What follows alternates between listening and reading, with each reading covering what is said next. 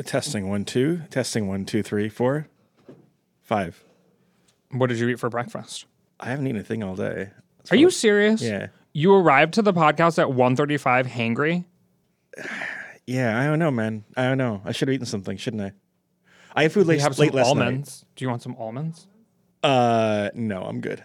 Are you sure? Yeah. Are you no complaining about like being hungry when the podcast Okay. takes an hour? Have I complained about being hungry? There you go. There Okay. you go. God bless.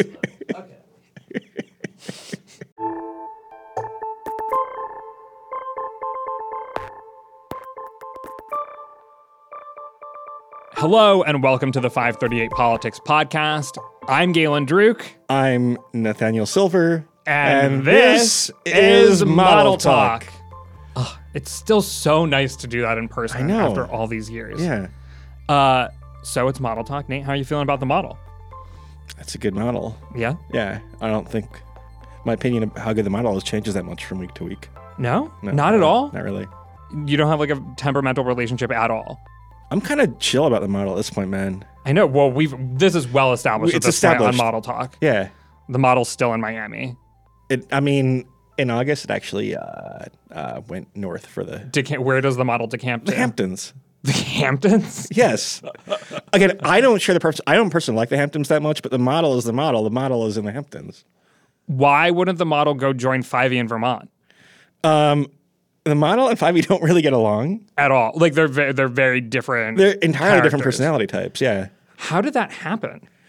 I mean, I don't know how 5e was chosen to represent the model, but he's been great as a spokesperson for it, but they're very different. They're not friends. Oh, that's so interesting. Yeah. Sometimes rivals can make great companions. They can, right? But the personality types are just kind of very oil and water. Interesting. Does the model vote Republican and 5e votes Democrat? Look, Or is that putting 5e too much of a finger on the scale 5e if we reveal that? is nonpartisan. 5e is nonpartisan. Scrupulously nonpartisan. And the model isn't? Or the model also is? I mean, the model is kind of. I don't want to get it too much into the model's politics. Yeah. Okay. All right. Yeah. All right. We'll save that for another day. Okay. That was a tangent, but I should be transparent here. We are recording this Model Talk again a few days early. Folks will notice that this is airing on a Monday, which is again a bit rare. I'm on vacation again. Which is not rare. Which is, come on. It's been rare for the past 7 years. I just happened to take off 2 weeks close to each other. This is what the model currently shows. On Wednesday, August 10th, Republicans have a 79% chance of winning the House, and Democrats have a 60% chance of keeping the Senate. The last time we recorded a Model Talk, we remarked on how little changed everything was. That is no longer the case this time. The model has moved quite a bit, particularly when we're talking about the Senate, in Democrats' favor. And we've seen that last week, I'm saying this as if it's Monday, August 15th. Last week's special election in Minnesota's 1st congressional district, the week before that, the Kansas vote on abortion, that it seems like the environment has changed and in Democrats' favor. How would you describe what you're seeing in the national environment today? Yeah, we should say, by the way, it's all arbitrary thresholds, but at 60%, which is what the model is at as we're taping this, that's that's our threshold for what we call lean Democrat instead of toss-up, right? Mm-hmm. 60 or higher is a lean and not a toss-up. Arbitrary, but for what it's worth, that's one heuristic for when you can say something's changed. But no, clearly in the real world, you're seeing lots of evidence of this. Kansas was one big sign. And in the special election in Minnesota, where the Republican won by only 4 points. 4 points, 4 or 5 points. Not all votes are counted yet in a district that Trump won by double digits. We should say this is historically a district that has been more Democratic in congressional races than presidential races. It is a legacy Democratic district. But still, when the incumbent retires, and it was a Republican incumbent who died, actually, there's no carryover effect from 4 elections ago. It's clearly shifted in races for Congress. And so I think that's a bad sign for the GOP. And the Kansas thing is a bad sign too. If you look at kind of turnout in different races, like in Washington State, for example, where you have this blanket nonpartisan primary, everything would point toward the fact that something has changed in the environment. And is that something the Dobbs decision? Because it's a big country with lots of things happening. We've also seen gas prices fall over the same period of time, basically as the reaction to the Dobbs decision. How is it possible to disentangle what has caused this shift in environment? And if so, what do you chalk it up to? It's not easily doable. That's always a problem in political analysis, is that we're in a news cycle where many things are happening at once. Yeah, I would think Dobbs is the most important component, but the economy is probably 1B, where we saw a report coming out today saying that inflation had not worsened anymore over the past month, right? Over the past year, it's still up 8.5% year over year. But the past month, there was no further growth in inflation, at least economy-wide. I've seen that number in particular spun lots of different ways today, right? People focusing on the July numbers in particular, right? Prices didn't rise from June to July, but if you compare this July to last July, prices are still 8.5% higher. We're not going to dwell on this too much because we should talk about the forecast, but, you spent a lot of time digging into economic numbers. From your experience, what do you think this means politically? I mean, it's a bit like if you're down 21-0 in a football game and then you score a touchdown and you're down 21-7. It's both true that the recent play went well and that you're still down over the longer term, right? Mm-hmm. Love a sports analogy. So if you look at consumer expectations about inflation, which is also done in different surveys, those have declined too. I mean, the good thing about inflation is that none of this bullshit matters as much as it does for other things because people see prices like literally all the time. You tend to notice when gas increases or decreases, when groceries increase or decrease, if you're planning a summer vacation, how bad are the airfares in the hotels, right? Back to school supplies. You notice all that stuff. And so you are sensitive to prices. And so, people have some awareness that things are bad but getting better in the survey data. And that's also true in the actual hard data. So I think the spin is kind of not as important as usual. I mean, the question is what does this portend for going forward? If we have 0% monthly inflation growth going forward, then eventually the year-over-year figure will decline to zero, right? Mm-hmm. I frankly don't know exactly kind of what the consensus of economic expectations is. I mean, I think the view is that you will see a probably gradual decline, but voters do seem to have noticed to some degree. Okay, so here's our first listener question, which gets at the changes that we've seen in the forecast and in the national environment overall, I should say. For folks who are interested, we have not just the forecast on the website, but you can also look at generic ballot polling averages on the website, which will show that while Republicans used to have a 2-point advantage, it's now pulled even with basically 44% of Americans saying that they would support Republicans for Congress and 44% of Americans saying that they would support Democrats for Congress. You can also check out Biden's approval rating, which has ticked up, slightly, maybe just 2 points as well in recent weeks. But here's the question from Mo. Since June 1, Democrats' probability of holding the Senate increased by 20 percentage points, whereas chances of holding the House increased by only 6 percentage points. Why the big difference? Have Democrats' chances in the Senate been driven more by individual candidates? There's kind of a tactical answer to this first that's a little bit boring but important, which is that when you're nearer to 50-50, the odds tend to swing more because you like a bell curve, right? And on the tail of the bell curve, you have to kind of travel a long way for you to get an increase, is like the metaphor, right? And so when Dems' chances of winning the Senate were or let me kind of flip this, right? You could say Democrats originally had like a 13% chance of winning the House, and now it's up to 21%. So it's almost 50% higher than it was before, right? And in the Senate, it's gone from 40 to 60, so it's also 50% higher. So in that sense, it kind of is more similar than you would think, but the absolute changes are lower when you're kind of on the tail end of the probability curve, right? So that's one thing. The other thing is that there is a lot of more polling in individual Senate races. So in states like Georgia, the model, or Pennsylvania, right? The model thinks the fundamentals should favor Republicans in those states, at least moderately, but you keep getting polls showing Warnock and Fetterman ahead. And in Ohio, you keep getting polls saying that Tim Ryan is competitive. I'm not sure if I believe that, but the model is trying to have an algorithm that we design that is trying to remove my subjective judgment about that. Whereas in the House, polls seem to be few and far between. I don't think you're going to see the rich and robust House polling that we had 4 years ago. So it's working more off the generic ballot and kind of fundamentals, and those have shifted, but there's not the reinforcement from these handful of Senate races where you consistently have Democrats doing well in race-specific polls. So on that point, exactly, listeners have noticed, as have I, that in the Ohio Senate race in particular, we've seen a divergence between the light version of the model and the deluxe version of the model. And I think your explanation of what the polling shows is the reason. In the light version of the model, it says that race leans Democratic. In the deluxe version, it says likely Republican. And in the polling average, we publish polling averages for individual Senate races as well. Tim Ryan, the Democrat, leads J.D. Vance by 4 points. What should we make of all, that's a lot of different data points to try to decipher. What should we make of all that? Yeah, no, I said polls showing Ryan competitive, and that's kind of a little bit misleading, I'll admit. I mean, he's actually been ahead in most polls. I mean, this is one where, is Ohio still purple enough where candidate quality can make the difference? I mean, maybe. Sherrod Brown was reelected in Ohio in 2018, but that was in an environment that was like lean Democrat by 6 points or something. More than that, right? It was like 8 or 9 or something, right? And this is an environment that is Democrats hope it's neutral. Neutral might be optimistic for Democrats.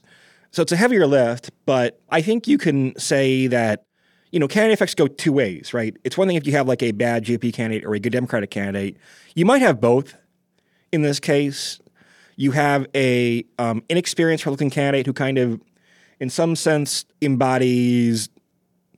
I mean, when J.D. Vance won the nomination, they were like some headline, and I don't want to criticize like Axios or Politico or something saying like he embodies the best of both worlds, right? He comes from like a rural working class background, but now he's kind of a venture capitalist, and so he has those ties to and Yale, et cetera, right? Again, anytime someone says the best of both worlds, it could also be the worst of both worlds, right? Maybe he seems like a phony to working class voters, but maybe he doesn't really kind of have like that. I know. I mean, a lot of his campaign has seemed pretty forced, right? It's like if you took a bunch of like people from Yale and elite institutions and beam them down to like rural Ohio with all their biases about how rural Ohioans are.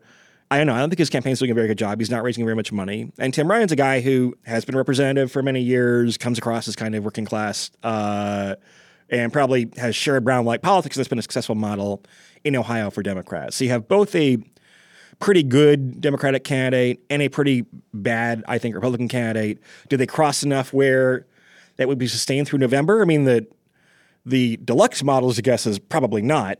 But right. Yeah. So let's talk about what's going on in the deluxe model. It basically assumes, I think, that as we get closer to Election Day, Republicans' advantage in the generic ballot polling will pick up. Polls will switch to a likely voter model instead of a registered voter model. Usually that advantages Republicans. So that's already baked into the current forecast. We already adjust for. I haven't looked recently like what that adjustment is. I mean, clearly like for sure. But what I'm saying is, yes, in the deluxe model, it's thinking about that. It's thinking a Republican will ultimately win this election because of these, X, Y, Z things, even though the polls right now consistently show Tim Ryan leading. Is there any reason to believe that won't be the case? Well, I should say with the deluxe model, we're also accounting for these expert forecasts, right? And so the experts are skeptical of Tim Ryan's ability to win in Ohio. If you look at the classic model, which is the in-between version that uses polls but hedges them against kind of fundamentals, that's more of a toss-up, as Vance 57% to win, Ryan 43%. So we would call that a toss-up tilting Republican. I mean, I think there have been all these cases in states like Missouri with Jason Kender and stuff like that, and various races like Tennessee, right? I forget the Democratic candidate was in Tennessee, but you'll see, in these red states where the polls show Democrat winning, and it's a mirage, and it's based on faulty polling or lack of name recognition for the Republican. I mean, Ohio is not as red as those states, though. It's somewhere between red and purple. If, by the way, Democrats, because some polls show that Biden is losing more ground with minority voters than with white voters, right? If that's true, then a state like Ohio, which is pretty white, might actually be relatively good for Democrats. We got a lot of questions that go something like this. There's plenty of divergence between the light, classic, and deluxe models. We've said that the deluxe model long-term is more accurate. Like, what's the point in publishing all three of these models when, especially at a case like this, it just leaves you somewhat confused about what the forecast even thinks will happen? What is the forecast anyway, Galen? No, personally, I think the deluxe forecast is cheating, really, right? I think it's like cheating to like use someone else's predictions and merge them with your own. Wait, so like, why do we even use it? Good question. Should we get rid of it? Should we just decide right now to get rid of it? Well, because our incentives are just to be accurate. Right? I feel like people yell are at us so much. People are going to be like angry when they hear this. Be like, what? You don't even think you should use the deluxe model, but the website automatically takes you to the deluxe model? I mean, if I were betting my own money, I would bet on the deluxe model, right? And which it's probably true in general. If you talk to like sports bettors, they'll say, I have my model, but then I kind of hedge and blend it with other people's stuff or the Vegas lines. And that's what I use the basis for like actually betting. Because anytime you design a model, you're not the only person in the world who has a smart way to forecast something.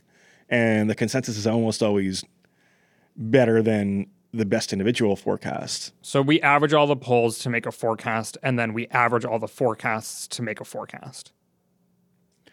Sort of. I mean, okay, so you want to get a little bit more technical. We don't actually trust, so the experts are Cook Political, Inside Politics, and the Sabato Crystal Ball. We don't actually trust their judgment about the macro environment. This gets a little complicated. So if they are systematically different in the macro environment, right? If they think it's going to be a really good Republican year and the objective indicators say, no, it's become more purple, they're actually not very good at that. The objective indicators are better. The reason why I think, and again, we like these guys a lot, we're friendly with them, they tend to be lagging when human beings are putting out subjective forecasts. They tend to react too slowly, because people are idiots and people think that if you change your mind, you're an idiot, when in fact, if you don't change your mind, you usually wind up being an idiot, right? But your incentives are kind of, you're going to slowly kind of ease into something even when there's been more profound shifts. So they're often lagging about kind of where the environment is, but they're good about pigeonholing individual factors and individual races, right? You can tell when there's a Republican candidate or Democrat candidate that's just completely non-viable some of the time, right? You also have intel in terms of talking to people on the ground in that state. You may have access to internal polls or campaign strategy understandings that the public wouldn't have, or at least that the model wouldn't have, right? And again, you can say, well, what does subjectivity add? Well, I think if you were rigorous about your subjectivity, it can add a lot. And these are people who make forecasts of every congressional race every year and done it for decades, and it's verifiable in public, right? If you do that, then you can make subjective forecasts and actually get pretty good at that and calibrate those pretty well. So they add a lot of value for individual races. What I find a bit weird, though, is that they are supposed to add a lot of information about like candidate quality, right? Saying J.D. Vance maybe looks good on paper, but he's not really selling, right? And they seem to have gone like more macro almost, right? They seem to have been convinced that that it's all about kind of baseline partisanship and that candidate quality factors don't matter as much. And I'm not sure that's right. Well, I think that's perhaps a lesson that people took away from 2018. We were looking at all of these Senate races that seemed competitive, and that at the end of the day, every single state basically voted for Senate the way that you would expect it to for president or what have you, right? Like a lot of these Democrats in reddish territory would you expect Joe Manchin to win? I mean, that's the rare exception. John Tester? And for that matter, Florida was a bit of a surprise in 2018, right? I mean, Florida is more red than blue, but it was such a blue environment. You had Democratic incumbent. Bill Nelson ran a poor race, I guess. People would not have expected Susan Collins to win in 2020 when Joe Biden actually ran very well in Maine in 2020, right? I think people have maybe overcorrected for not thinking that candidate quality matters as much. Mm-hmm.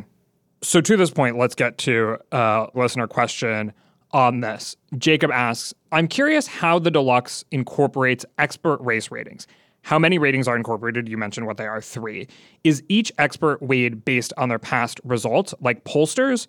How much of an influence do they have in the actual Deluxe model? It's just they're all weighted equally. And we translate their words, right, into what that means probabilistically, or in terms of like a voting margin. So what does like lean Democratic mean? We've looked at historically kind of what that translates to in terms of vote margin. All right, let's talk a little bit more about how we expect the environment to evolve going forward. Today's podcast is brought to you by Shopify. Ready to make the smartest choice for your business? Say hello to Shopify, the global commerce platform that makes selling a breeze. Whether you're starting your online shop, opening your first physical store, or hitting 1 million orders, Shopify is your growth partner. Sell everywhere with Shopify's all-in-one e-commerce platform and in-person POS system. Turn browsers into buyers with Shopify's best converting checkout, 36% better than other platforms. Effortlessly sell more with Shopify Magic, your AI-powered all-star. Did you know Shopify powers 10% of all e-commerce in the US and supports global brands like Allbirds, Rothy's, and Brooklinen? Join millions of successful entrepreneurs across 175 countries backed by Shopify's extensive support and help resources. Because businesses that grow, grow with Shopify. Start your success story today.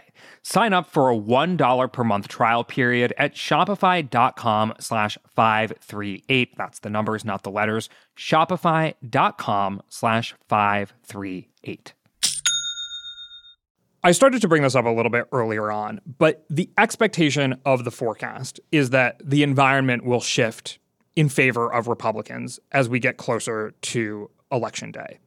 That's based on history. That's based on what we know about how the likely voter model changes what the polls will say. We also know that usually the out party gains in generic ballot polling as we get closer to Election Day. The out party is obviously Republicans in this case. Is there any reason to believe that history won't hold in this case? That, the likely voter model won't show that Republicans are likelier to turn out and Republicans won't get more motivated to vote against the incumbent president's party as we get closer to Election Day? Sure, there are reasons, right? A couple of reasons. One being that Democratic voters are very concerned about the Dobbs decision and also about January 6th, about the possibility of further Supreme Court decisions that go against traditional liberal interests like gay marriage. So Democrats have reasons to turn out that I think are different than usual. Usually when your party is in power, then you get a little complacent. Here, Democrats have seen things that threaten their interests even when they are ostensibly in power because of the power of the Supreme Court, right? It's kind of one bucket. The other bucket is that it used to be that the GOP had higher turnout in the midterms, other things being equal, because its voters were older, more affluent, more educated. That's flipped at least a little bit, where Democrats are more educated voters on average. More educated people tend to be more politically engaged and turn out more at the midterms. Trump did not really have the sort of get out the vote program that Republicans had in the kind of Karl Rove years. He relied on his personal brand a lot.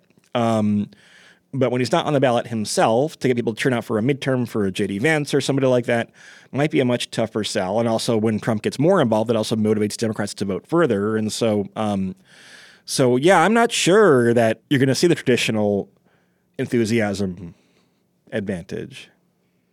Based on that, if the generic ballot numbers that we see today, which is basically a neutral environment, tied 44-44, were to hold until Election Day, what would the forecast look like? I don't know. If they were, because they're also, this gets complicated. There are also factors apart from the generic ballot that the model looks at to make it forecast, right? It's not assuming the generic ballot is the only assessment of the popular vote. If the popular vote is tied on Election Day, then the House is 50-50 roughly. And in that circumstance, then Democrats would be pretty heavy favorites in the Senate, I would think. Jeremy asked this question a different way, which is, what would the generic ballot need to be today for the House odds to be 50-50? I mean, again, there are different things going on, right? Partly because, like, the generic ballot is an approximation of the House popular vote, but a imperfect one in part because the House popular vote, for example, there are not candidates from both parties running in every district, right? There are non-competitive races, and that can lead to lower turnout. We try to model all of that, so it's a bit of a complicated calculation. I mean, for the time being, until we get more polls that directly compare likely voters and registered voters, I think the model is still assuming for now that the GOP gets like 2 points from the switch to likely voters. So if we have the generic ballot tied in all polls, it probably means like a 2 point, roughly 1.5 point GOP lead among likely voters. Then you assume another point or two of erosion between now and election day for Democrats, right? So like working backward, if Democrats had a lead of 3 or 4 on the generic ballot instead of tied, then it might begin to show like the House tied. Can I be totally honest here? Yeah. This conversation almost makes me a little wary, right? Because some of these states that we're talking about, Wisconsin, Ohio, Pennsylvania, are states where we have seen big polling misses in the past 2 presidential elections. And so I do, to be totally honest, worry that we're having this conversation about what polls are showing today. They're showing Democrats up in these states that have shown Democrats up, before in 2 election cycles at least, only to have like very big polling misses. I mean, the polling miss in Wisconsin was huge. Right now, I think it shows Mandela Barnes up by 2 points against Ron Johnson or something like that, the most recent polling that we have from Marquette Law. And it just makes me think, like, should we be talking about these races this way? Should we imbue all of this with a little more skepticism? Like, I know what the answer is, that, like, we can't predict the polling error and that in 2018, the polls were really accurate. But I can't help but be wary about this conversation. Yeah. I'm not sure if that's a good instinct or not, though, right? Clearly, well, no, right? Yeah, no, I get it. I mean, I get it. You can't know what you don't know. It's a very natural instinct. I'm not sure that, the prior that polls should not have a predictable bias, I think is a well-founded assumption, in part because, again, polls are supposed to say, why the was my Wisconsin poll so bad last time? I'm going to look under the hood and try to correct any problems that I had last time. I mean, yeah, I don't know. I mean, would it shock me if the polls are wrong in the same direction again? No, obviously it wouldn't shock me, right? But we designed the model with... But like then where are we, right? Like then people just at a certain point start to say like, okay, fool me once, shame on you. We do assume the polls are twice, error shame on me. Well, okay.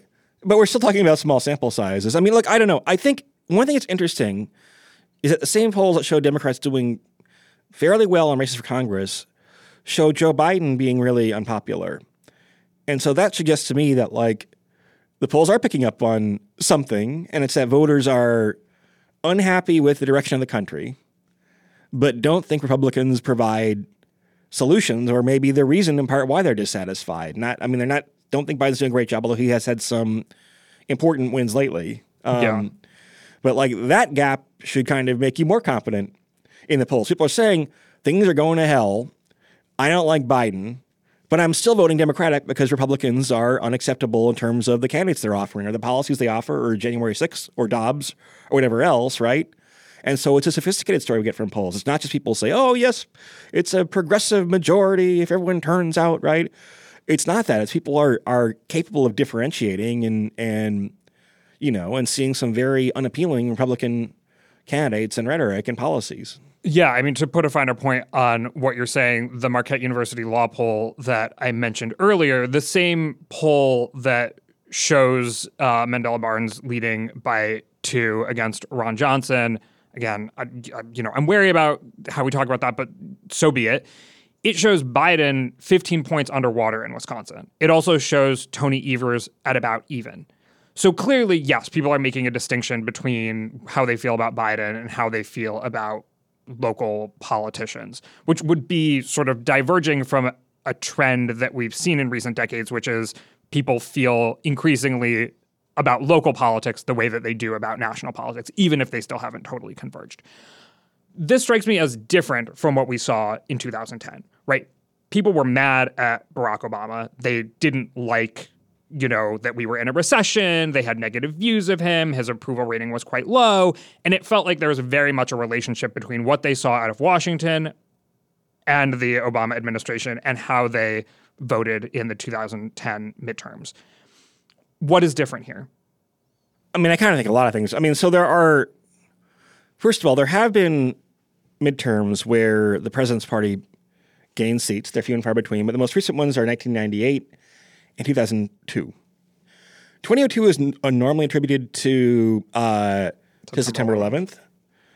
98 is attributed to Monica Lewinsky and GOP overreach. And in some ways, I'm not sure that this is necessarily that different than that, right? That yes, Democrats were in power, at least to the presidency. They did not control the House after 96, I don't believe, right? They lost it in 94. Right. But the GOP was showing kind of how much power it had and how far it would go, given the majority it did have in the House. Here, you're kind of seeing it through the courts and maybe through state governments and maybe through rhetoric and threats and January 6th and extracurricular stuff about denying election results. So the normal kind of power balancing that occurs where people say, Democrats, Obama was elected and I thought I was going to moderate, but instead we got Obamacare and he tried to do cap and trade and blah, blah, blah, right? Both parties have been trying to make substantial changes. If anything, the Democrats have made more modest changes. The climate bill I'm always worried about these big omnibus bills and how they poll. I wouldn't put a lot of stock in it, right? But it's not going to cause big changes to people's bottom lines in the short term. It'll cause more tax audits, which will maybe make people annoyed down the line, right? But but it's not something that's unearthing things as much as Obamacare did, for example, or major changes to individual tax rates, even, or to welfare programs. And so the Biden administration has done things that are fairly modest in their ambitions in some ways, which is not to downplay. I mean, climate people think the climate bill is really good. It'll have a big impact, but it doesn't have the most visible impact. It's not scary to people. Well, some of the most impactful bills probably have been bipartisan, actually. Yeah. And so there's no one really campaigning heavily against them. Biden has, in some ways, we kind of all thought that, okay, well, he has this 50-50 Senate. Isn't that going to make him impossible for him to do anything? Especially when two of the senators are Sinema and Manchin, right? And in fact, it kind of serves as a good filter. Because to get stuff through, right, it's kind of impossible for Biden to pass unpopular legislation. His majorities are not big enough. So you're not going to get stuff that could cause a big voter backlash.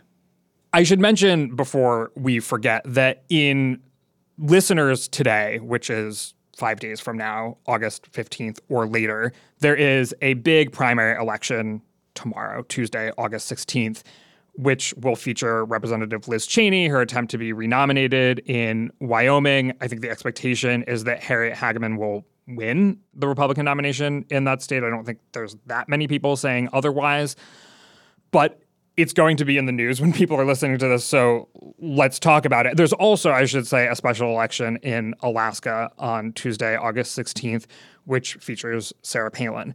What do you have to say about both of those elections? I don't know, man. I'm not paying that much attention to them, really. Really? Yeah. I'm focused on November, Galen, man. We have other people who are focused on these primaries. We should lead people with something. We're going to be... Well, yeah, look, I mean, it feels weird. I didn't even realize there was a special election in Alaska on Tuesday. I know where they are, but we have 35 different people that are blogging about these constantly, right? And I'm just macro, man, chilling with a model. The Hamptons. Chilling with the model in the Hamptons. Look at you. Look at her, folks. Look at her. It feels very weird to talk about a race that will have already happened by the time... No, it's about to happen. Wyoming. If people listen to this on the 15th, the primary is on the 16th. Well, Wyoming will have happened by the time you're hearing this. No, it won't. Wait, you said it was Thursday. Tuesday. It's happening on Tuesday the 16th. So it's happening tomorrow. It's August 10th. You don't even know what day it is, Nate. Get the hell out of here. I thought you said it was Thursday, and it was why was it on a Thursday? No. I think, let's rewind the tape. Guys, did you say Thursday? This is the behind-the-scenes look at how little Nate is paying attention to these elections. You are totally wrong. You confused me because I thought you said Thursday. I want to go to the tape and see whether I think there was a Thursday in there, and so that threw me off. I'm like, we're in this studio with 4 other people. Did I say Tuesday or Thursday? I think I heard a Thursday. Anna says I said Tuesday. Anyway, what do you got for me? I mean, my sense has been that some of the Trump-backed candidates have underperformed their polls a little bit, but she's down by like 25 points. And so you can underperform a little bit and still not overcome a 25-point deficit.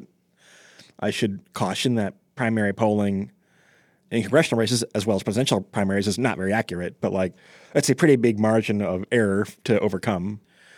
Alaska will give us kind of meaningful information about November, really. I mean, who holds that seat for the next few months is not that interesting. But they have a new system this year, which is a top 4 system.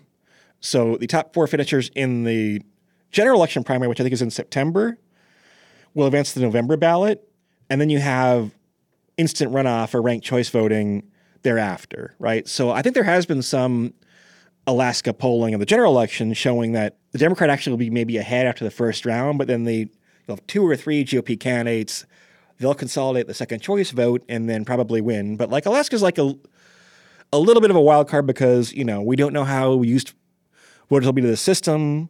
We know in New York, for example, that a lot of people didn't complete their ballots, right? They didn't rank candidates 1 through 5, I think it was. They just kind of listed their first choice or maybe their first 2, and then so there's a lot of wasted vote in the end. I mean, Alaska's like a little bit of a wild card, and tomorrow, from the listener's point of view, will be kind of a dry heat for the somewhat interesting Alaska elections in November.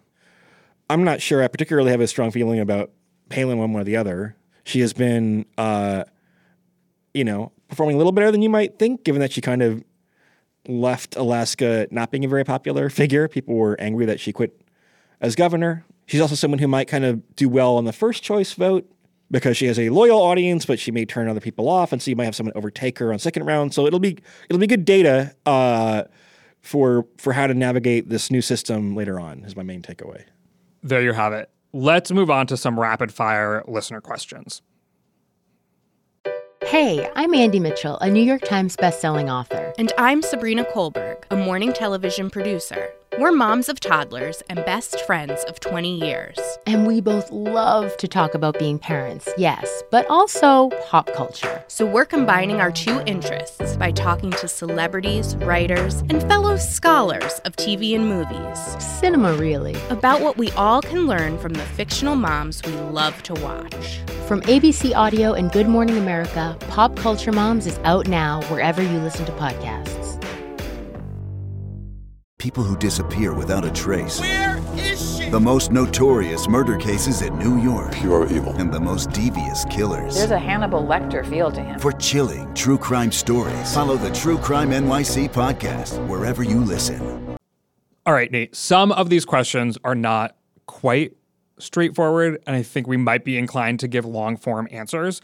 We're going to try to move through, since we took listener questions, we're going to try to move through as many of these as we can. I think we got, for this model talk, somewhere in the range of like 90 questions. And I'm not going to keep you here till tomorrow. So first question in the rapid fire.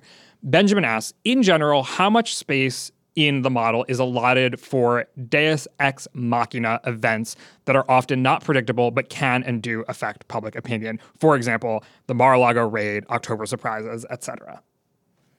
I mean, it's kind of baked into the uncertainty about the model. I mean, for the presidential model, we make more sophisticated sets of assumptions about kind of when there's more uncertainty or when there isn't. We don't have that like uncertainty index in the congressional model. But yeah, I mean, if you did, by principle, you might assume there's more uncertainty than usual because there's a lot going on in the news cycle. And so that could maybe that makes the model a little bit overconfident. I mean, I don't know. We build...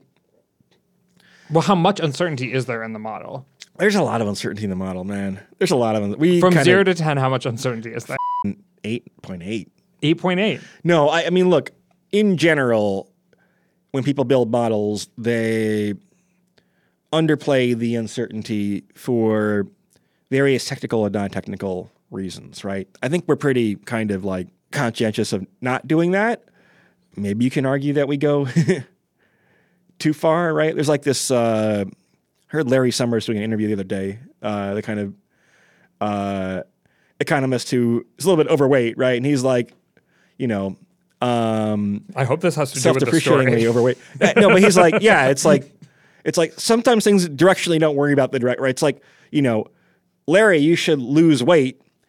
He's telling himself that would be good, right? And yes, there is at some point at which you lose so much weight that you're malnourished, but he's probably never going to get to that point, right? It's like people err so much on the side of underestimating uncertainty that, like, yes, it certainly is possible that you have a model that's underconfident and that overestimates uncertainty, but it's just not the mistake that people make very often, right? And so I'm not that worried if we're like underconfident.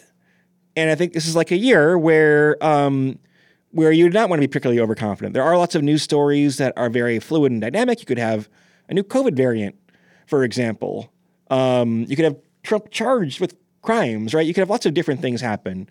You have an elderly president who could get ill. You have lots of things that could happen. And so it's, I think the uncertain is probably pretty appropriate. All right. Raid asks, what are the odds of me, a random American who doesn't answer the phone if it's an unfamiliar number, being included in a poll? Are you answering internet polls? If not, then you're not. If you're not answering polls, then the odds are 0. Yeah, I was thinking about this. Like, the odds, because we don't only do telephone polls now, are not 0. But I don't know, how do you end up in an environment where you will be polled online? Some of them are opt-in, that you sign up for emails and then they will periodically choose to contact you. You could also get a letter in the mail that will invite you to join a poll. I think people have tried that method. Some states have emails associated with voter registrations. People will cold email you at random. That's kind of closer to like a random digit dial almost. So the answer is not 0, but I am not going to try to come to a specific answer on that question. Pavel asks, when the 538 midterm model was published, prediction markets prices moved towards the model forecasts. Seems that the Scottish teens, haha, inside joke, that's what we refer to the bettors that predict it, that's how we refer to them. Seems like the Scottish teens are reading 538. Would you comment on that? Do you see any notable patterns for the House versus Senate models, for example? I don't know exactly what Pavel's talking about there at the end. But basically, the question is, hey, what do you think about this? A couple of things. I mean, I get a lot of iteration on the question, like, how do you compare betting markets to forecasts that you might put out, right? And the answer is that for politics, so there's a contrast between like politics and sports, right?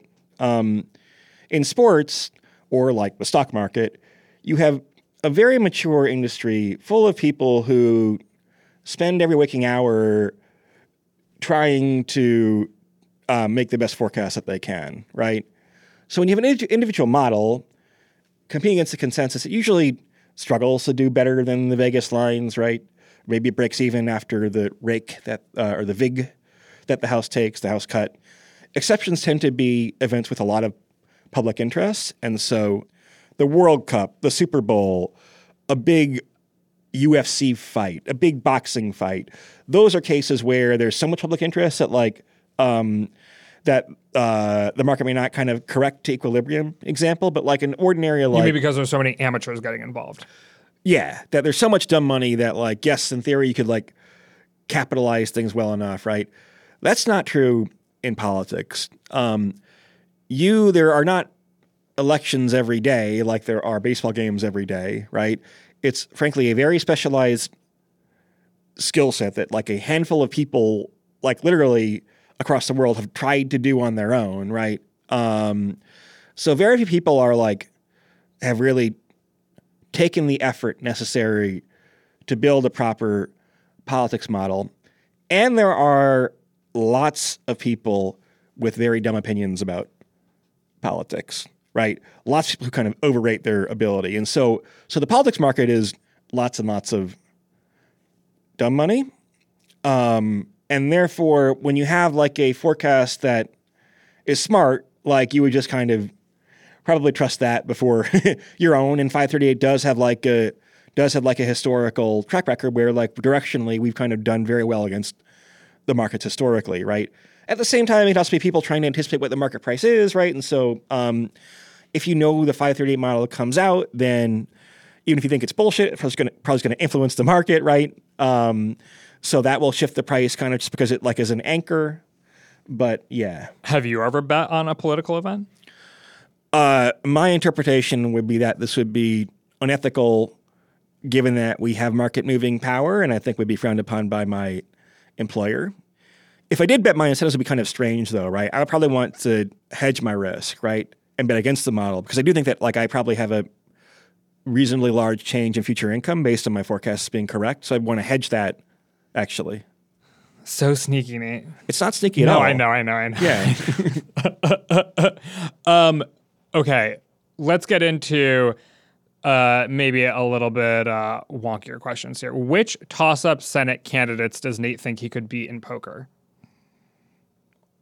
All of them, I guess, is maybe the answer. Yeah, which candidates would be good at poker?